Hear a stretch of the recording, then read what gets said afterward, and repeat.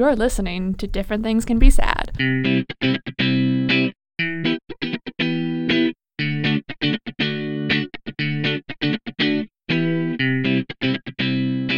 Welcome to Different Things Can Be Sad, where it's cool to care about politics and pop culture.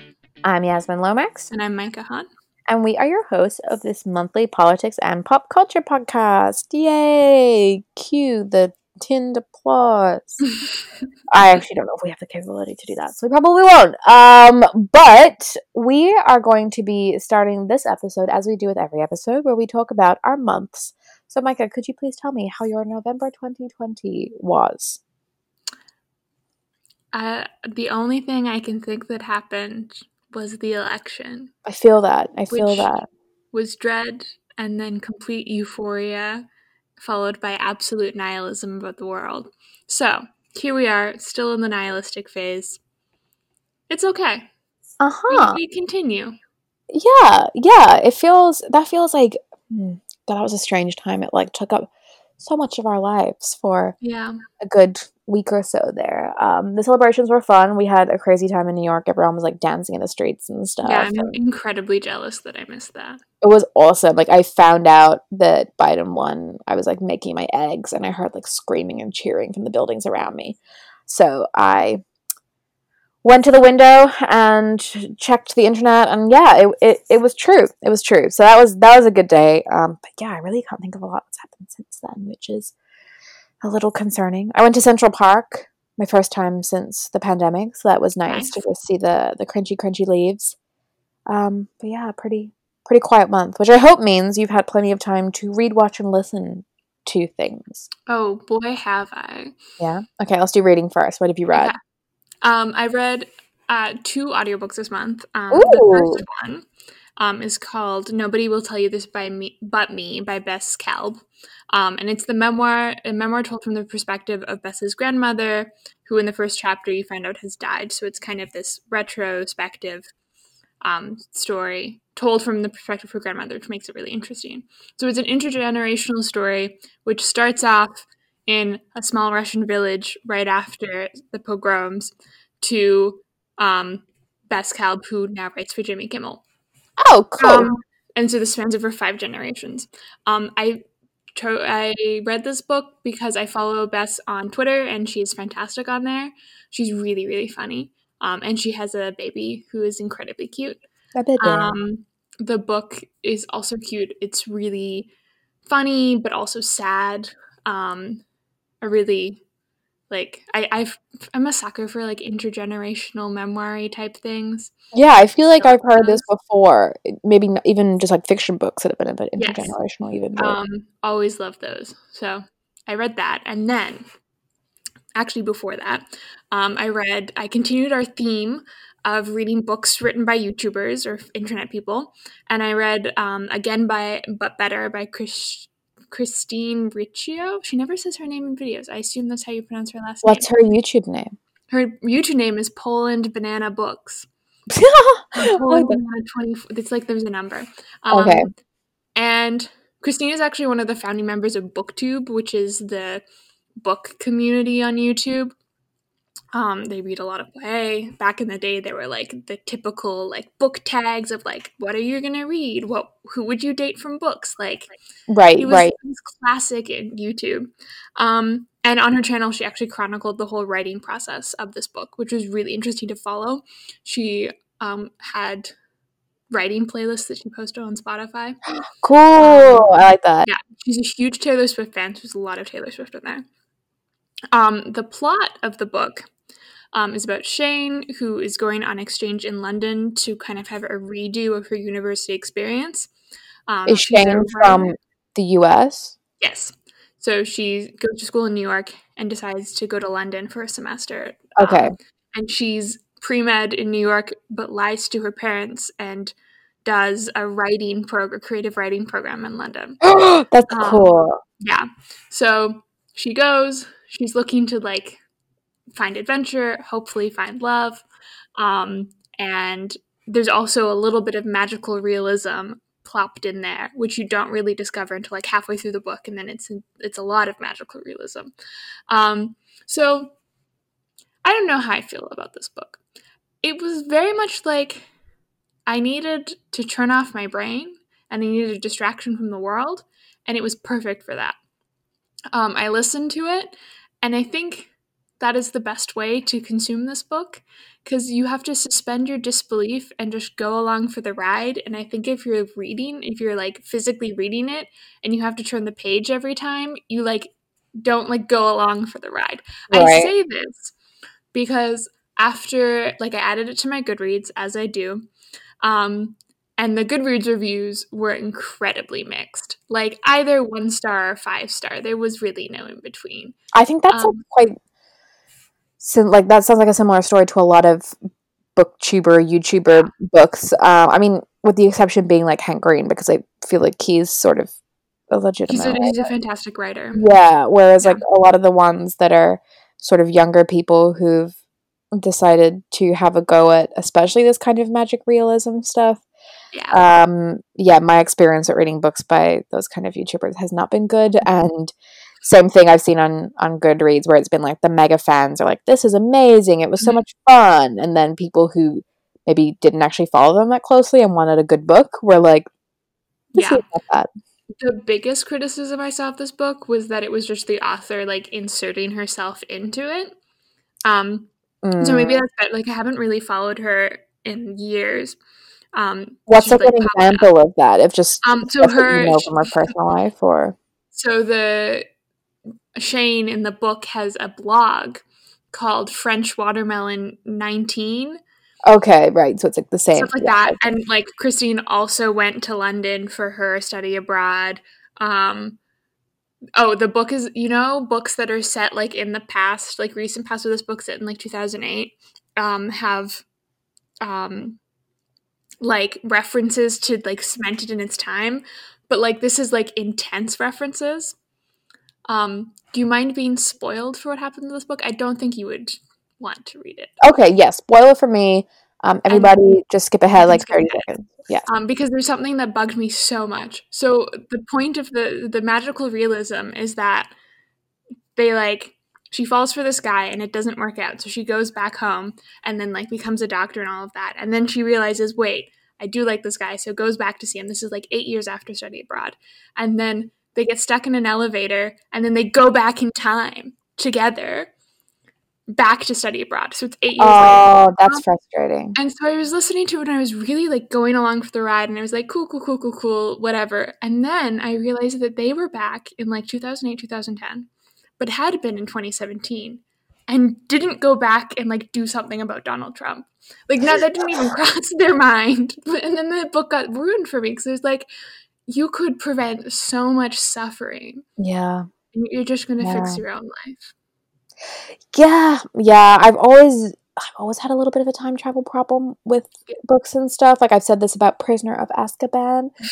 I know no one else agrees, but to me it always seems so like when they start redoing stuff, I'm like, well, why did I bother just reading that? Why did I bother just reading that if you're just going to redo the whole thing again? Like, really frustrating. Yes, you would not like this. Yeah. Because of that. Like, I have a weird problem with that. It really gets under my skin, and I know everyone else is like kind of fine with it, but for me, I'm just very annoyed when I feel like I've wasted my time on something that's just going to be like hashed over again. Yes. Well, that's why it's called Again, but Better. Okay. Better. Okay, so yeah, I would have got my clue from the onset there. Yeah. So anyways, that was my like, oh my god, how did you not go and prevent the suffering? Or at least just acknowledge it. Like at least have some sort of a thing of like, oh, we cannot because of this time bendy rule. You know? I would kind of be like, like, just there's so many ways you could prevent that. That didn't require breaking the law or anything. And like, well, just do it. Sigh. Oh well. So audiobooks this month, has that been kind of your trick to keep reading while being in a study hall?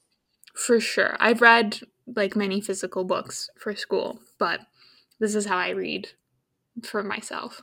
Well, there you go, guys. There's a good little tip from Micah. I'm also going to give you a good little tip of a book that I've been telling everyone to read. My poor boyfriend has had to listen to the plot of this like 7 times because I'm so excited by it. So I just like, bring it up all the time, and I'm just like, oh, in my new favorite book, actually something very similar happened. I talk about it all the time. It is called Beach Read by Emily Henry. And I did say last episode that a new book had made it to my top 5 of 2020, and now this is definitely another one. It's just like a gorgeously adorable book about a romance writer named January Andrews who has to spend the summer living in a beach house in like rural Michigan in an attempt to finish her latest novel. And it turns out that the house next door belongs to Augustus Everett, who is her old college rival and is now an acclaimed literary fiction author. And the two of them strike a deal where they swap genres for their latest projects. And hilarity and cuteness and romance ensue. I think I love this so much because it just, I mean, even the way I described it there, it just has the exact beats of like a perfect rom-com setup. You know, everyone always says that the golden age of rom-coms is over, and, you know, there's a few exceptions every now and then. You've got Crazy Stupid Love or Set It Up. And this very much feels like the book version of that. It just hits all those notes perfectly, and it also has the right amount of depth and darkness. And because they are both writers, it can be very self-aware of the tropes of those genres, but then it sort of, I think, like subverts but embraces them at the same time. So for people who are a fan of rom-coms and romance books, it's like reading the perfect one. It's just like a recipe of it. That's, you know, not cruel to the genre or anything. It's really like celebratory of it, and just really, really fun and really adorable. So I've been obsessed with Beach Read. I absolutely adore it. So big recommend on that. I definitely need to read that over winter break. Yeah, I'd heard like really good things about it. Earlier this year, I'd seen a lot of people reading it, and then I finally got it. Actually, this one was an audiobook as well, and I quite liked it as an audiobook. So I would recommend it. I think sped through it in like 2 days. Nice. Just absolutely adored it. So definitely recommend that one. What about watching? Have you watched anything fun, Micah? I have watched many things, but the thing I'd love to talk to all of you about is Dawson's Creek. Oh, your little horny obsession. Not that it makes you horny. That sounds bad, but that they are teenagers. Yeah. Yes. So Dawson's Creek.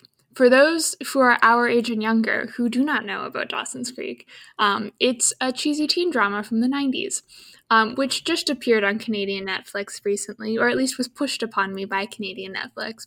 So, setup of the first episode. Dawson is a Steven Spielberg-obsessed teen who is starting to fall for the girl next door, Jen, his childhood best friend. Could you tell me who plays each of these characters? Because I've seen like the. Oh yes, Dawson is played by James Van Der Beek.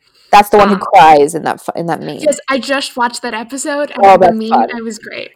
That's fun. And then Jen is played by Michelle Williams. Or the one who looks like the American one. There's two. They look exactly the same. Michelle Williams. Yeah. Joey's played by Katie Holmes. She's just Katie Holmes. Yes.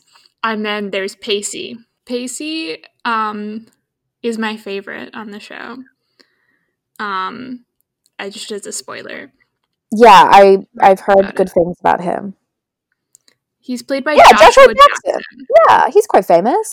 He doesn't feel like as big a thing as like Katie Holmes. Oh, he was in Little Fires Everywhere just this year. Yeah, he was. Yeah. Anyways, Dawson's Creek. It's very. So Pacey, to clarify what Pacey's doing in this first episode, there's this love triangle happening with Dawson, Jen, and Joey, and Pacey has feelings which seem to be reciprocated for his hot teacher. So there's a teacher-student plot. Riverdale, very much so. I assume Riverdale was like emulating Dawson's Creek. Oh, for sure. They were like, first season, we'll do like Twin Peaks cross Dawson's Creek. Also, is Busy Phillips in this? Yes, but I haven't gotten to that season yet. Oh, it's later. Okay. I know she will be eventually. Right. And it's great. It's very sexually charged for a teen show from the 90s, which I was not expecting. I don't know why. It gets like less so as the seasons go on. It's really interesting. And it's like drama, but it's also really sweet and fun. It's perfect to get your mind off of the world. Um, I need to find someone who actually watches it so we can chat about I who will the do it best for you, couples are. Micah. I will do it for you. I'll do it I'm for you. Oh, excited. good. I'm very happy for you and Dawson. Yeah. Or Pacey. Sorry, I should say. Pacey. I'm definitely a Pacey fan and not a Dawson fan. Dawson is Go really full of cry. himself. Just go cry, Dawson. Yeah. Yeah. Yeah. I didn't do like a ton of watching this month. I think in terms of series, I've just started one yesterday, so I will have reports in December. I'm not going to give anything away at the moment, but I have started watching the Netflix holiday movies. I love them. I They're just very good. love a cheesy Netflix movies, and I think they do the Christmas ones best. So for my first one of the season, I watched The Holiday. I've seen this too. Okay, great. Okay. So yeah, if anyone doesn't know what it's about, it stars Emma Roberts and an Australian man who is in the Point Break remake and also in Little Fires Everywhere. Interesting. And she is like the single girl of her family, and her family are all like, you need to get a date, like find your husband. And he's an Australian in the US who, when people have like these family occasions, doesn't really have somebody to spend them with. And when he does spend them with someone he's dating at that time, it kind of makes the relationship really serious and weird. So they kind of hatch up this plan where they'll spend like a year spending holidays with each other so that, both of them get something out of it. And to use the same expression that I used for the beach read, is that hilarity and romance ensue. Also a bit like beach read, this one aims to recognize the cliches of the rom-com genre and subvert them, but it kind of didn't land in the same way. Like, No. there was a bit of referencing of, they kept mentioning Ryan Gosling, and then there was a scene where they were talking about the Dirty Dancing lift, and I was like, are you doing a Crazy Stupid Love? But it wasn't clear enough that they were doing a Crazy Stupid Love. And then, yeah, it didn't land quite right like that. But I did find that it had some really funny jokes and moments. That Dirty Dancing lift, actually, I think is my favorite moment of the movie. And for me, it was kind of cool to see a cheesy Netflix movie that actually felt like more grown up and sexy than the very almost like platonic norm where they just like kiss at the end and you're like, oh, okay. Yeah, when I went to watch it for the second time with my roommates, they were like, oh, a cheesy Netflix movie. And I was like, oh no, this is like a real movie. Like, this would probably have been at the cinema if it wasn't 2020. It feels a world away from something like, The Princess Switch, which I will be watching again after we finish recording today, or, A Christmas Prince or something. It's a little bit more legitimate, a little bit more grown up, and a little bit more outside of that typical Netflix cheesiness. What did you think of it, Micah? I liked it. I was like watching it on just like a chill night. Yeah. It was cute. Yeah. Yeah. It's not perfect. It's like, it definitely feels more like a legit movie than a Netflix one. So if the Netflix ones, like A Christmas Prince, are a little bit like sugary for you, this might be a good alternative. So yeah, I'll give it a recommend. How about listening? Have you listened to anything yet? I'm assuming not Christmas songs yet.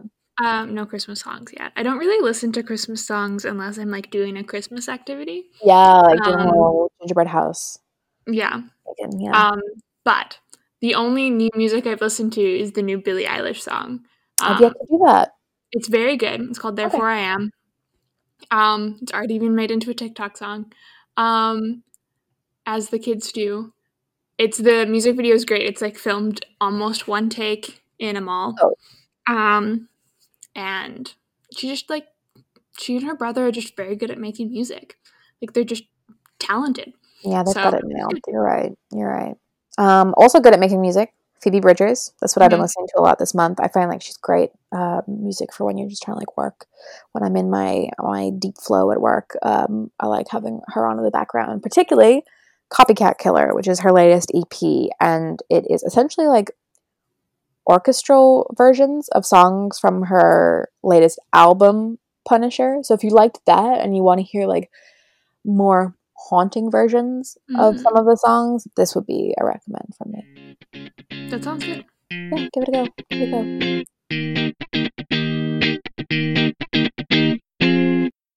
Welcome to the politics corner of the podcast. This month we're going to be talking about drug decriminalization. Oh, a fun one. In the last few months, this topic has kind of been a hot topic. One, because during the election that took up the entire month of November, Oregon voted to decriminalize drugs during the election. And that meant small drug possession. I'll go into it a little bit later. It's not a complete free-for-all. It's also in Canadian news because Vancouver just announced that it wants to become the first jurisdiction in Canada to decriminalize drugs. And that has been supported by our ex-health minister, who, that's a whole other drama as why she's an ex. But maybe if you want to talk about that, tune into my exclusive Canadian-only podcast. Wait, what? I didn't know about a Canadian podcast. It's the one I wish I hosted, just to spread the news. Just talk about no one would listen to it. Toques and where you've been doing about beavers and stuff, or meese. Yeah, my co-host is like a beaver. It's the Roots beaver.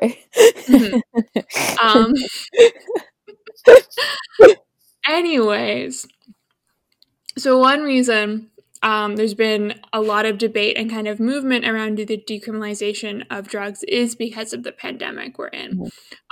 We've actually seen a huge rise in overdoses, partially because people are isolated at home, and partially because prevention and risk minimization has been really difficult. So like safe injection sites have been closed a lot during the pandemic.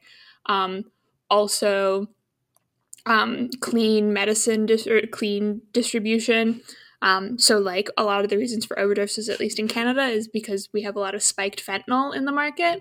And so we've been building up these ways to prevent that from getting out into the public, like badly, but have been trying to, and then the pandemic kind of ruined all of that progress. So in BC, actually I don't know, because we've had huge increases in COVID cases, but at one point in BC, more people had died of drug overdoses than they had of coronavirus. Right. Which kind of puts it into perspective. So drug decriminalization is kind of this, what seems to be a radical approach to stop this worrying trend of increasing overdoses and just increasing drug use in general. So what is drug decriminalization? It's pretty self-explanatory. It's the decriminalization of drugs. And so basically, if like in Oregon, what will happen is it'll be legal to use and possess drugs in small amounts. It also decriminalizes, this is a more accurate term, the use and owning of drug paraphernalia like syringes.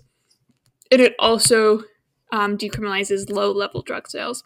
So it doesn't decriminalize like large amounts of drugs, like you can't be a drug trafficker. But the whole point is to decrease punishment of the people who are suffering from addiction. Okay. So this feels like a huge 180, right? In the 80s and 90s, in the US especially, we saw the war on drugs. And we saw this in other nations as well, to a lesser extent. And basically the war on drugs created these huge punishments for people who bought and sold drugs. And a lot of this was not just so in Oregon, marijuana has been legal for quite a while now, and this decriminalization is of hard drugs, cocaine, methamphetamines, those kind of things. But on the war on drugs, like all of these things were incredibly criminalized. And what we know is that this led to mass incarceration, and disproportionately this affected people of color, specifically Black men. And then in the last 10, 20 years, we've seen the outsized increase of more just women in general entering the prison system, but also Latina and Latinx peoples. So we've seen this huge increase in the criminalization of drug possession and use, but as that has increased and more people have gone to jail, we've also seen a huge increase in drug overdoses and drug addiction in the US and in Canada. And that's not the purpose. The seeming purpose of the war on drugs was to keep Americans safe.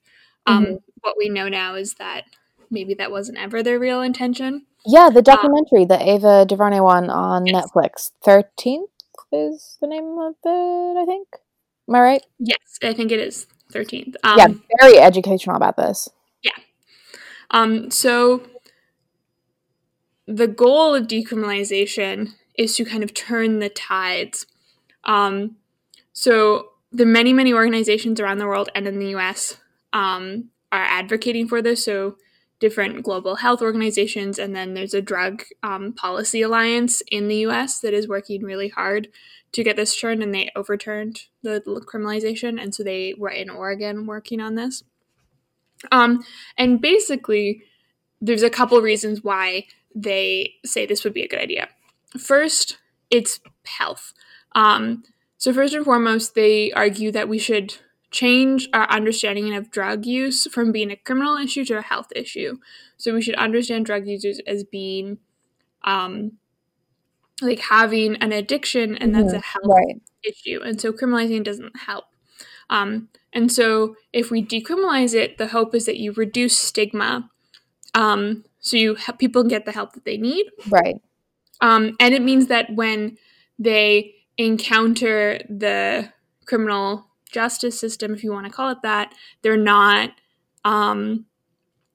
getting diverted into places that just increase the reasons why they're going to drugs in the first place. Okay. Instead, they get diverted to help, supposedly. The kind of more, is it libertarian? Is it fiscally conservative?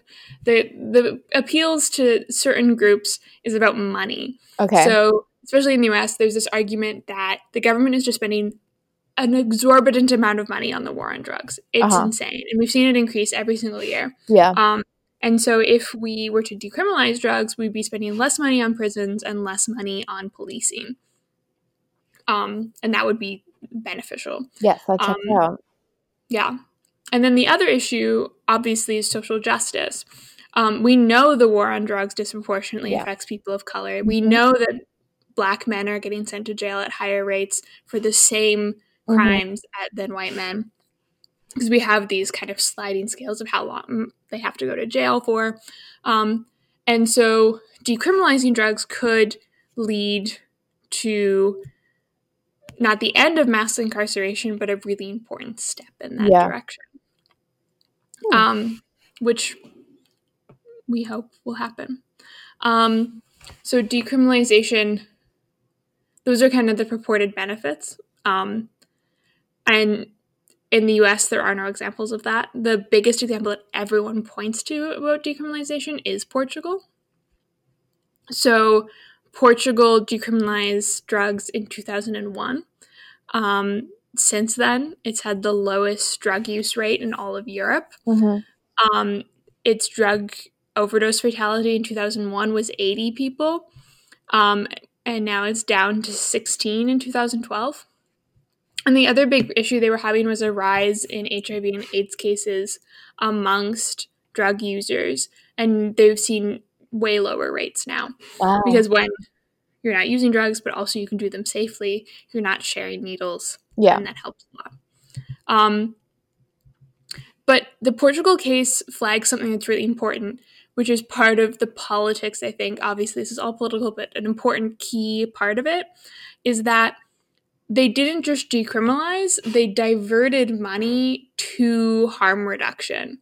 So it meant that they put more money into drug treatment facilities. They set up like a new court-like system, which wasn't court. It was like you were put into a system that got you help. So they had to set up this whole new system. They had to change drugs from the criminal system ministry to the health ministry. There's a lot of money. So like the money you save does go to has to go somewhere, and it goes to this health stuff. Right. And it was a huge amount of time. And there's kind of two reasons why people point to Portugal as being a bad example of the US. It might be a good example for other contexts, but really the two main reasons are that Portugal didn't have this kind of huge war on drugs. So this shift from criminalization to decriminalization wasn't very extreme.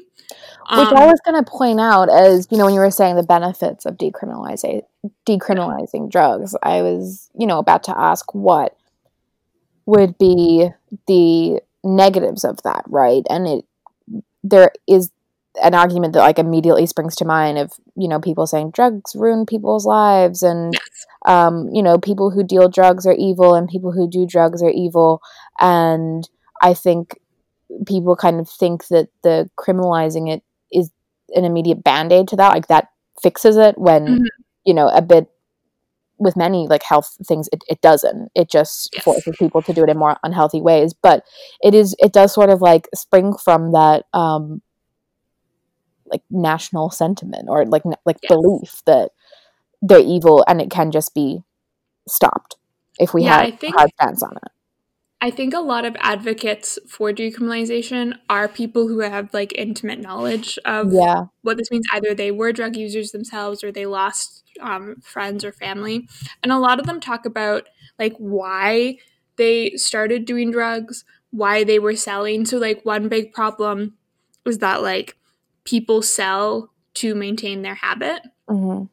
And so then you get people going to jail, and it turns out a great way to get back into drugs is to go to jail where you can get them, or you leave, and because of how stigmatized jail time is in the US, right, you can't get a job, and so then what job do? You get depressed, you go back to drugs, or what job do? You deal drugs.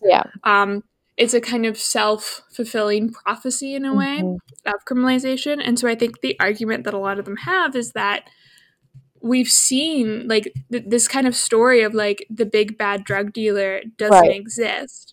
It's mostly people who are struggling themselves, and this is the only way they can ease that struggling, which is right. So it's a shift that's going to help them rather than turn them into a big bad evil. And it still doesn't, if there is a big bad evil out there of a drug lord, this doesn't apply to them. It's not. No, like if you're peddling like kilos of cocaine, you are still like there is still criminal charges that can be brought against you. Right. This is all about small level, like selling a gram or two, to a friend because you need the money. Right. So I can sort of I guess to bring it back to Portugal, if you've never had this idea of like a big bad or that it's evil or that having a war, like the word war working, then it would be easier to do a 180 like this. Yeah, so I think that's something we talk about a lot in political science. The thing that I'm currently spending my life doing is how we frame policy issues. So how do we talk about the things that are important in our political lives? And in the US, clearly, we framed the drugs as a war. Like there is bad people who are coming to harm Americans. And I think we see this in other countries as well. Like I think definitely like under the Harper years in Canada, we saw a similar kind of there are evil people who are doing drugs. Yeah. And in Portugal, I don't think they had that same understanding. So it made like just doing the policy itself much easier. Right. Okay. And more accessible. And like we saw the numbers of having 80 overdoses a year, like that's too many people. And like one death is too many, but like in comparison to like right now in BC alone, over 300 people have died of overdoses. Yeah. Like, and that's a population of 4 million people. And the numbers in the US are just staggering. Like you could probably have that many a day with like the opioid crisis, right? It's So actually, I do remember looking at a really good website that had those like statistics, and it was like since one of I'll those put like, the drug, like this is how many people have died in the U.S. Like it's I'll put the Drug Policy Alliance, I think that's what they're called, in the show notes because they have really good resources. Yeah. But yeah, I think so. One part of it is about like Portugal didn't have this war. They also, and so that meant like as a public policy kind of thing of like getting people to buy into it, it was easier. But also it meant that like the transition of like how the justice system was set up was easier. The other thing that Portugal has is like national healthcare, and accessible healthcare. And the argument for decriminalization isn't that we decriminalize drugs and drug overdoses end. It's we decriminalize drugs so that people get the help that they need. But that help has to be available. So in Oregon, that was baked into this proposition that just passed, which I think was really important. In that they kind of outlined that not only does it decriminalize drugs, but it puts onus on the government to provide services. So there has to be free drug counseling, and I don't think they were like free provision of clean drugs, but it's more about getting people clean fully, and their goal is for that money to be taken out of the taxing of marijuana, which is kind of on the back of people's minds always why legalizing weed was a good idea, and then supposedly it's going to come out of policing. So I think this is an interesting thing of like where it connects with like Black Lives Matter, and the call to defund the police, because part of it is that there's excessive policing specifically of drugs. So some people are saying, well, we just like won't have to spend as much on the police, and other people are saying, well, no, like this would be a great opportunity to get rid of the police altogether. Interesting. Because these kind of issues are interconnected, and like the reason, I think a lot of people would argue the reason why we've seen the increased presence of the police is because of this criminalization of drugs. So all in all, I think decriminalization of drugs seems scary. Like it seems like this big, huge thing, and it seems counterintuitive. But the ultimate goal is to make it easier to help people. And unfortunately, that means you need a system that is set up to help people. Right. So maybe if this isn't like, if Portugal's not the best example for the US, it could be a good example for countries that we have lived in. So like, you know, Canada, Australia, Ireland, where they haven't had a war on drugs and they have a national health system that could help support it. Okay. And people are hoping that like Oregon is going to be this kind of test. It's going to be the Portugal for America. Interesting. Yeah, that's a good point. Which is like what we've seen with a lot of different things, like Colorado legalizing weed fully was like this really important test case to see if it could happen everywhere else. And that's another thing we saw in this election was way more states legalized weed. So there's a hope that with this Oregon proposition that passed, that we'll see kind of a new future. And like who knows how long it's going to take. It has the same problems as the weed legalization, and that like federally still criminalized. Right. So if you get picked up by the feds, you're still like, you could still be prosecuted. Yeah. So there's some issues with it, but like it's really exciting that people might be getting the help that they need really soon. That is really interesting. And yeah, as you mentioned with the US election, I think it was one of the maybe slightly underreported things, but almost like a surprising and quite a big positive that came out of it was especially even some quite conservative states voting for decriminalization in some ways. So yeah, interesting. But like the weed decriminalization is really exciting. Yeah. Very interesting. Thank you for that, Mike. I feel like I've learned a lot.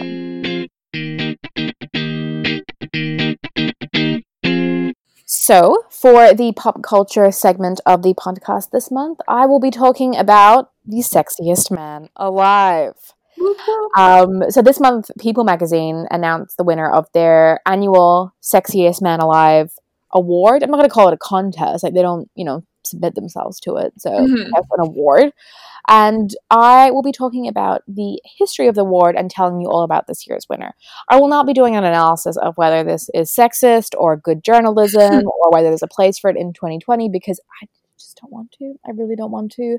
I just think there's bigger and more important things we can care about right now, and this should just be a little bit of fun, So just to flag that at the beginning. So I guess we'll dive in with what is People magazine and what is the Sexiest Man Alive award. So People is an American weekly magazine that's been around since 1974. One of the more popular sort of like celebrity mags, and they have a few very popular issues every year. So one of them is their 100 Most Beautiful People issue, where they list out 100 beautiful people of the year. They've recently started doing a Cutest Baby Alive award. Yeah, so the winners have been Andy Cohen's baby and Anderson Cooper's baby. So I think that's very, very cute choices. And I think probably most famously their Sexiest Man Alive award, and the issue that's around that. And they've been doing that since 1985. So it's been kind of fun to look into that, I will say. The first Sexiest Man Alive was Mel Gibson. Yeah, a little problematic, would not win again. George Clooney, Brad Pitt, and Richard Gere have each won twice. Nice. Which I think they're all like really good choices, and I think encompass what like being the sexiest man alive is, right? I think they're people that stand the test of time, that they're ones that my grandkids will probably see in like a book or on the TV and be like, oh, okay, that's a good looking man. They're like classically handsome.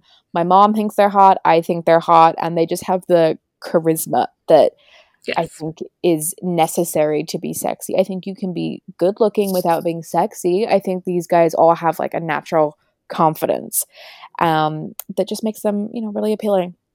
So it is usually actors that win. JFK Jr. and David Beckham are the only non-entertainers who've won.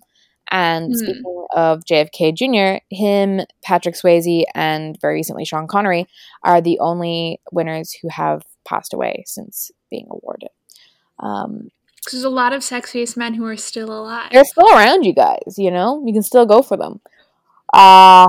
There's one that people may not want to, and that is Blake Shelton. He was crowned Sexiest Man Alive 2017, and that probably made like the biggest waves for the award in recent years. There was a lot of controversy around that. People did not agree with it. Yeah, you think you want to say something? Was he with Gwen Stefani at the time? He was, yes, and he was on The Voice. So people were sort of like, this is not even the sexiest dude who's dated Gwen Stefani. He's not the sexiest person on The Voice. He's not the sexiest person named Blake. So that was like kind of a confusing choice, but you know what? Maybe it got them a little bit more in the forefront of people's minds because everybody still talks about that. So maybe a smart idea. I don't know. So last week I started thinking about who could win in 2020 because the announcement was coming up. And I think when you're thinking about who's the sexiest man, you've got to think of a few different factors. So they're usually like a pretty current person, but not like a flash in the pan kind of person. So, for example, the other people who were on the list this year were like very 2020 kind of guys, like the Emily in Paris hot dude, Paul Mescal from Normal People, Steve Kornacki, our election map pointer. Yes. So people that everyone's been like, oh, they're amazing, but I feel like it might be a little bit early to call them the sexiest man alive. They're a little bit too current. You want it to be someone a little bit more long ranging, and usually people don't win when they've had their biggest year, I've noticed that. In recent memory, like last year we had John Legend won last year, and then Idris Elba won the year before. And I really wouldn't say that like 2018, 2019 were the biggest years for those guys, or like not really. I don't think so. I think they both had like bigger moments. So I think maybe that kind of ties in with the whole like not being a flash in the pan. They don't want it to be someone who's too current. They want them to have like, you know, really blown up and then have like stayed at the forefront of people's minds. So, you know, not too topical. Also, they sort of need to be appealing to an older audience. The average reader of People is 38 years old. So, you know, someone like Noah Centineo is probably not going to win because, you know, your mom will think he looks like a little boy. So it needs to be someone a little bit older, a little bit more mature. And they also need to be fairly mainstream. Myself and a couple of friends had a conversation that maybe it could be like Harry Styles this year, but I think he's kind of too cool for it. Like if he's on the cover of like Vogue as the first solo man on that wearing a skirt, I don't think he's gonna be on like people doing showing his muscles, you know? He's way too cool and he's too relevant. Like this was his year if it was anyone's year. Yeah, so he's discounted for relevancy, probably discounted for the age thing as well. And for me, the thing that discounts him the most is that like whoever wins has to like agree to do a photo shoot with people. And I couldn't see Harry Styles doing that right now, especially right off the back of Vogue. I just think like he's someone that, you know, is very quiet and private and almost has that kind of like cool elusiveness to him. And I just couldn't see this working. But this year, they did announce their winner. It is someone I very much approve of, who is very, very cool. And it is Michael B. Jordan, who I think we spoke about on the last episode of this podcast. We did. We love him. Yeah. Or like 2 episodes ago, we love him. Yeah. So Michael B. Jordan was chosen, you know, obviously he's super, super hot, but there's many a hot guy. The editor-in-chief of People, Dan Wakeford, was actually asked, you know, why Mike, as he refers to him as, chosen for 2020. And he said, every year we look at what is the spirit of the year. What does the zeitgeist want at the moment? And after a difficult year, we wanted to find somebody who provides a balance of escapism and comfort and inspiration. And we really felt like Mike did that. It doesn't hurt that he's extremely hot as well. Sort of elaborating on that, he says, I think people are leaning into kindness after having a difficult year, and they're looking at somebody who is a force for good. I think Mike is that. He's done lots of good things. He's put his money where his mouth is related to Black Lives Matter. His production company has led the charge to provide more career opportunities for people of color in Hollywood, and he also believes in strong women and empowering women, which is fantastic. So, I like that they had woke reasoning, you know, if you do want to talk about, you know, this contest being vapid or, you know, useless. I kind of like that they don't just go who's super hot. And, you know, last year people were a little bit like, why John Legend? And I actually haven't looked into why he was chosen, but I can almost see now like that they've explained a rationale. You know, people like someone who likes their wife, you know, and is a good dad and just like a kind, lovely man. And that sort of seemed, you know, I could see that last year for sure. And this year, to have someone who's very supportive of Black Lives Matter and a real force for good, as Dan Wakeford said, I think really makes sense. I'd just like to point out that he starts the quote with, every year we look at what is the spirit of the year. And like, you could choose some real mean people to represent the like non-nice spirit of 2020. Yes, that would make sense. Like, that could have been a real dig if he hadn't turned it around to be about kindness. Yeah, I can see what he's trying to say. It's like, what are people looking for this year? Because it's experiencing. Like maybe there's a year where, I don't know, everyone's just like, you know what, maybe it will be more of a Harry Styles in a few years when people are ready for somebody who's like more quirky. Like, I know we're like ready for it now, but maybe the mainstream will become like really ready for it in a couple of years, and they will feel like almost pressure to be like, okay, it has to be someone who's like a little bit different, you know, and is not afraid to just be completely unique. So we will see. But at the moment, I would like to tell you about Michael B. Jordan, our woke winner of 2020. He was born in California, but actually grew up in Newark, New Jersey, with his mom, his dad, and his brother and his sister. And his career took off really, really early. He started off as a child model and then had a few small roles in The Sopranos, Hardball, and The Wire. And then in 2003, he joined the cast of All My Children, replacing Chadwick Boseman as a character named Reggie. And Okay. yeah, Chadwick Boseman actually said that he was fired from the role for speaking out against racist stereotypes in the script. So, Oh. uh, yeah, really interesting point there. And, the two of them later worked together in Black Panther and seemed like they had a really, really beautiful friendship until Mhm. Chadwick passed away earlier this year. And Michael B. Jordan on his Instagram has been pretty devastated about that. But it is really interesting that they've had quite a long Mhm. relationship, and one that seems, quite um, fused together. So for me, I think that Michael B. Jordan really kicked off with Friday Night Lights. Yes. He came in towards the end of the series and just had a beautiful character. His name was Vince Howard. He played for the new East Dillon team that was set up because of essentially like gerrymandering. So I think Friday Night Lights doesn't get enough credit for being quite a political show, especially Mhm. towards the end when they get Oh, into yeah. East Dillon.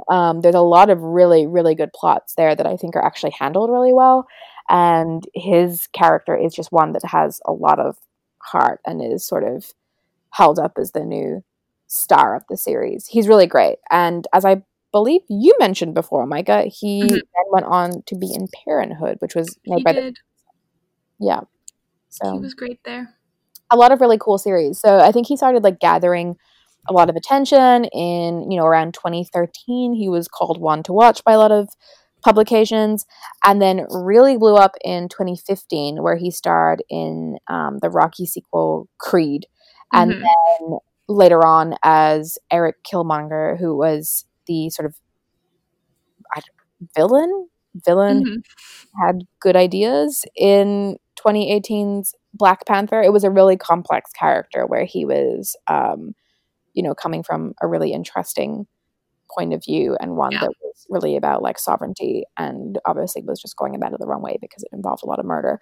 Um, but really interesting character in that. And he actually has a lot of upcoming roles as well. He is, everyone's pretty excited about his role in Without Remorse, which is a Tom Clancy book adaptation where he'll be playing a Navy SEAL, which I think is just kind of like the perfect role for such like a hot, muscular man. It seems like because he was like the skinny little kid in Friday Night Lights, right? And it's almost Yes. the sort of John Krasinski thing where you're like the lovable lanky dude and then you just beef up and then you have to go be a Navy SEAL. So that makes sense. But he actually told people that he wants to act a bit less in the future and produce more. And he has his own production company called Outlier Society, and it was the first production company to adopt an inclusion rider on all its contracts, which mandates that filmmakers enlist a diverse cast and crew. Cool. And that's not a recent thing. This like went back a few years ago. So he really, I think Black Lives Matter and giving representation to Black people in art is something that has been important to him for a long time.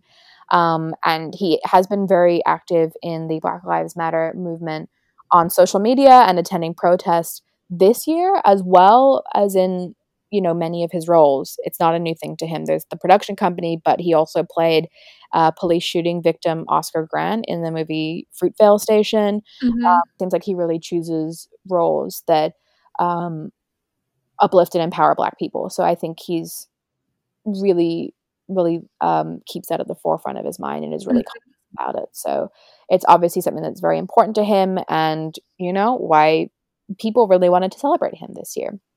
Um, he has also been pretty vocal about the 2020 election. He was actually doing like a chat with Barack Obama and Kamala Harris Nice. for the election and was very like hashtag I voted, hashtag Biden Harris. He wasn't just doing a I voted, not telling you who, and then claiming the victory, which people have been pretty mad that some celebrities have been doing. He was very clear about who he was voting for and who he felt was best for the US at this time. On maybe a more personal note, he's a very like family oriented person, it seems. He bought his family a home in Sherman Oaks in California and lived with them until I think like extremely recently. So just moved back in with his parents and had a good time with them. So they all seem to have like a very cute relationship, and he spoke about his mom and his grandma a lot in the People feature. He also loves gaming. I think he is a PlayStation partner, and anime as well. He loves anime. So I think it's kind of funny because some people have pointed out that they're not sure if he's sexy. Like, he's incredibly hot, but he also just seems like the guy on like a night out that would be with the guys, and they'd be like picking up girls, and then he'd have to like talk to some girl while she cries about her ex-boyfriend, and then would like hold back her hair, like vomiting in the toilet. He just has such like a nice guy persona, and he does like a few Instagram posts where he's like, I don't know, biting his lip or like posing with the cigar, and like to me they just like never feel as authentic when he's like, I love anime. He just seems like absolutely adorable. So you know what, I'm gonna let him have a pass. If people don't think he's sexy, that's your problem. He's just great to me. On the topic of his sexiness, he actually told Jimmy Kimmel recently that he wants to start an OnlyFans for his mustache and donate the proceeds to a barber school, since a lot of them have been affected during COVID. And in his 73 questions with Vogue, he said that his talent is ironing. I think he's pretty good at ironing. He would love to meet Malcolm Gladwell, and his favorite writer is James Baldwin. So cool. I just think he's a really cool dude. I think a lot of people see, you know, the cute face and the muscles, but there is so much more to him. I think he does seem like the kind of person that everybody wants to know and wants to be in 2020. So I am saying a big thumbs up to this year's People Sexiest Man Alive award. I think, you know what, they did a great job with it. And I'm giving a big thumbs up to Michael B. Jordan. Not that he needs my thumbs up, but you know what? If he was searching for it, which he's definitely not, good for you, Michael B. Jordan. You're hot and fabulous.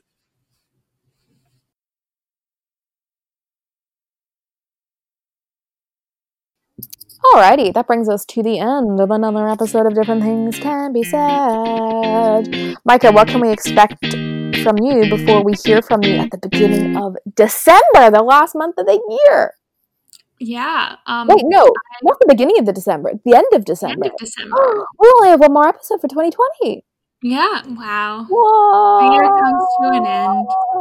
That is insane. Oh my gosh. Wow. And we usually do that as kind of like a roundup episode, don't we? Yeah, we have to start thinking about, do we want to round up 2020? We'll do a roundup. Bad. That's my roundup. Moving on. Yeah, we're done. Okay, it's done, guys, so don't worry about next episode. We'll do something special for you guys. Yeah, what will I be doing in December of 2020, the last month? I am very fortunate to be able to go home to my family in a long roundabout way of quarantining on the way there. Yeah, but it'll be really nice to see them and do a very small Christmas. Yes, I'm excited about that as well. I just want to wear a Christmas sweater and watch Jack Frost. Yes, I'm really excited to have a break and read for myself and watch cheesy Christmas movies. And Princess Switch! No, as Yaz and I were talking about in our break, which you didn't hear, we're both very excited for the new Dan Levy Christmas movie. And Kristen Stewart. What's it? The happiest season, I think? Yeah, something like that. Yeah, it looks awesome. I'm really excited about that. Christmas, Dan Levy. It sounds great. Love it. I'm really excited about this one because it seems like one where Kristen Stewart is just like playing herself. Yes. And I think she could be really good at that. I feel like we haven't got enough movies where Kristen Stewart gets to be like authentically Kristen Stewart, which is probably like pretty different. I mean, I was talking to one of my friends about it recently because, you know, she was saying maybe the last like super mainstream thing. I mean, I don't count Charlie's Angels because I don't feel like that took No off one the way it watches was that. supposed to. But like Twilight was probably the last thing that Mhm. was like super massive that she was in, or like super mainstream, you know? Like she was saying, okay, her parents would probably like most recently seen her in Twilight. And it'd be kind of cool to see her in a movie now and just have like grown up so much in those years and like become so much more herself. So I'm excited about that. What are you up to in December? I'll be watching that. That's what I'll be doing in December. Nice. Yeah. Every day. Yeah. A lot of that. Doing a lot of crocheting. I have to try and get like the Christmas present sent really soon because we have like a December 7th cutoff, like to get in Canada they're saying like December 1st you should have ordered everything online just in case. Yeah, I think I'm gonna have to be pretty speedy about it. Yeah, it's just trying to get everything wrapped and sent and get all the Christmas cards written. I think I'm gonna try and still aim for December 7th. The post has been like pretty quick between here and Ireland Nice. recently, so I'm thinking if I can even get in like December 5th or something, we should be in a good spot. It's just going to be writing all the many Christmas cards it's going to get me, but I'll aim to do that maybe this weekend. Nice. We'll get there. So that way my life is getting carpal tunnel from writing Christmas cards. Always a good time. And from crocheting. Yes. Yeah. It's going to be a hard month on these hands, but they're up for the challenge. Well, I guess if you want to follow our very terrifying cross-country travel and the workout that my hands will be under, you can do so. We will be on Instagram as at DTCBS Podcast. I am on Instagram and no longer Twitter. I'm taking a little break from there. I'm going to be on Instagram as at Yasmin Lomax. I am on Instagram and Twitter because I can't get off at Micah Hahn.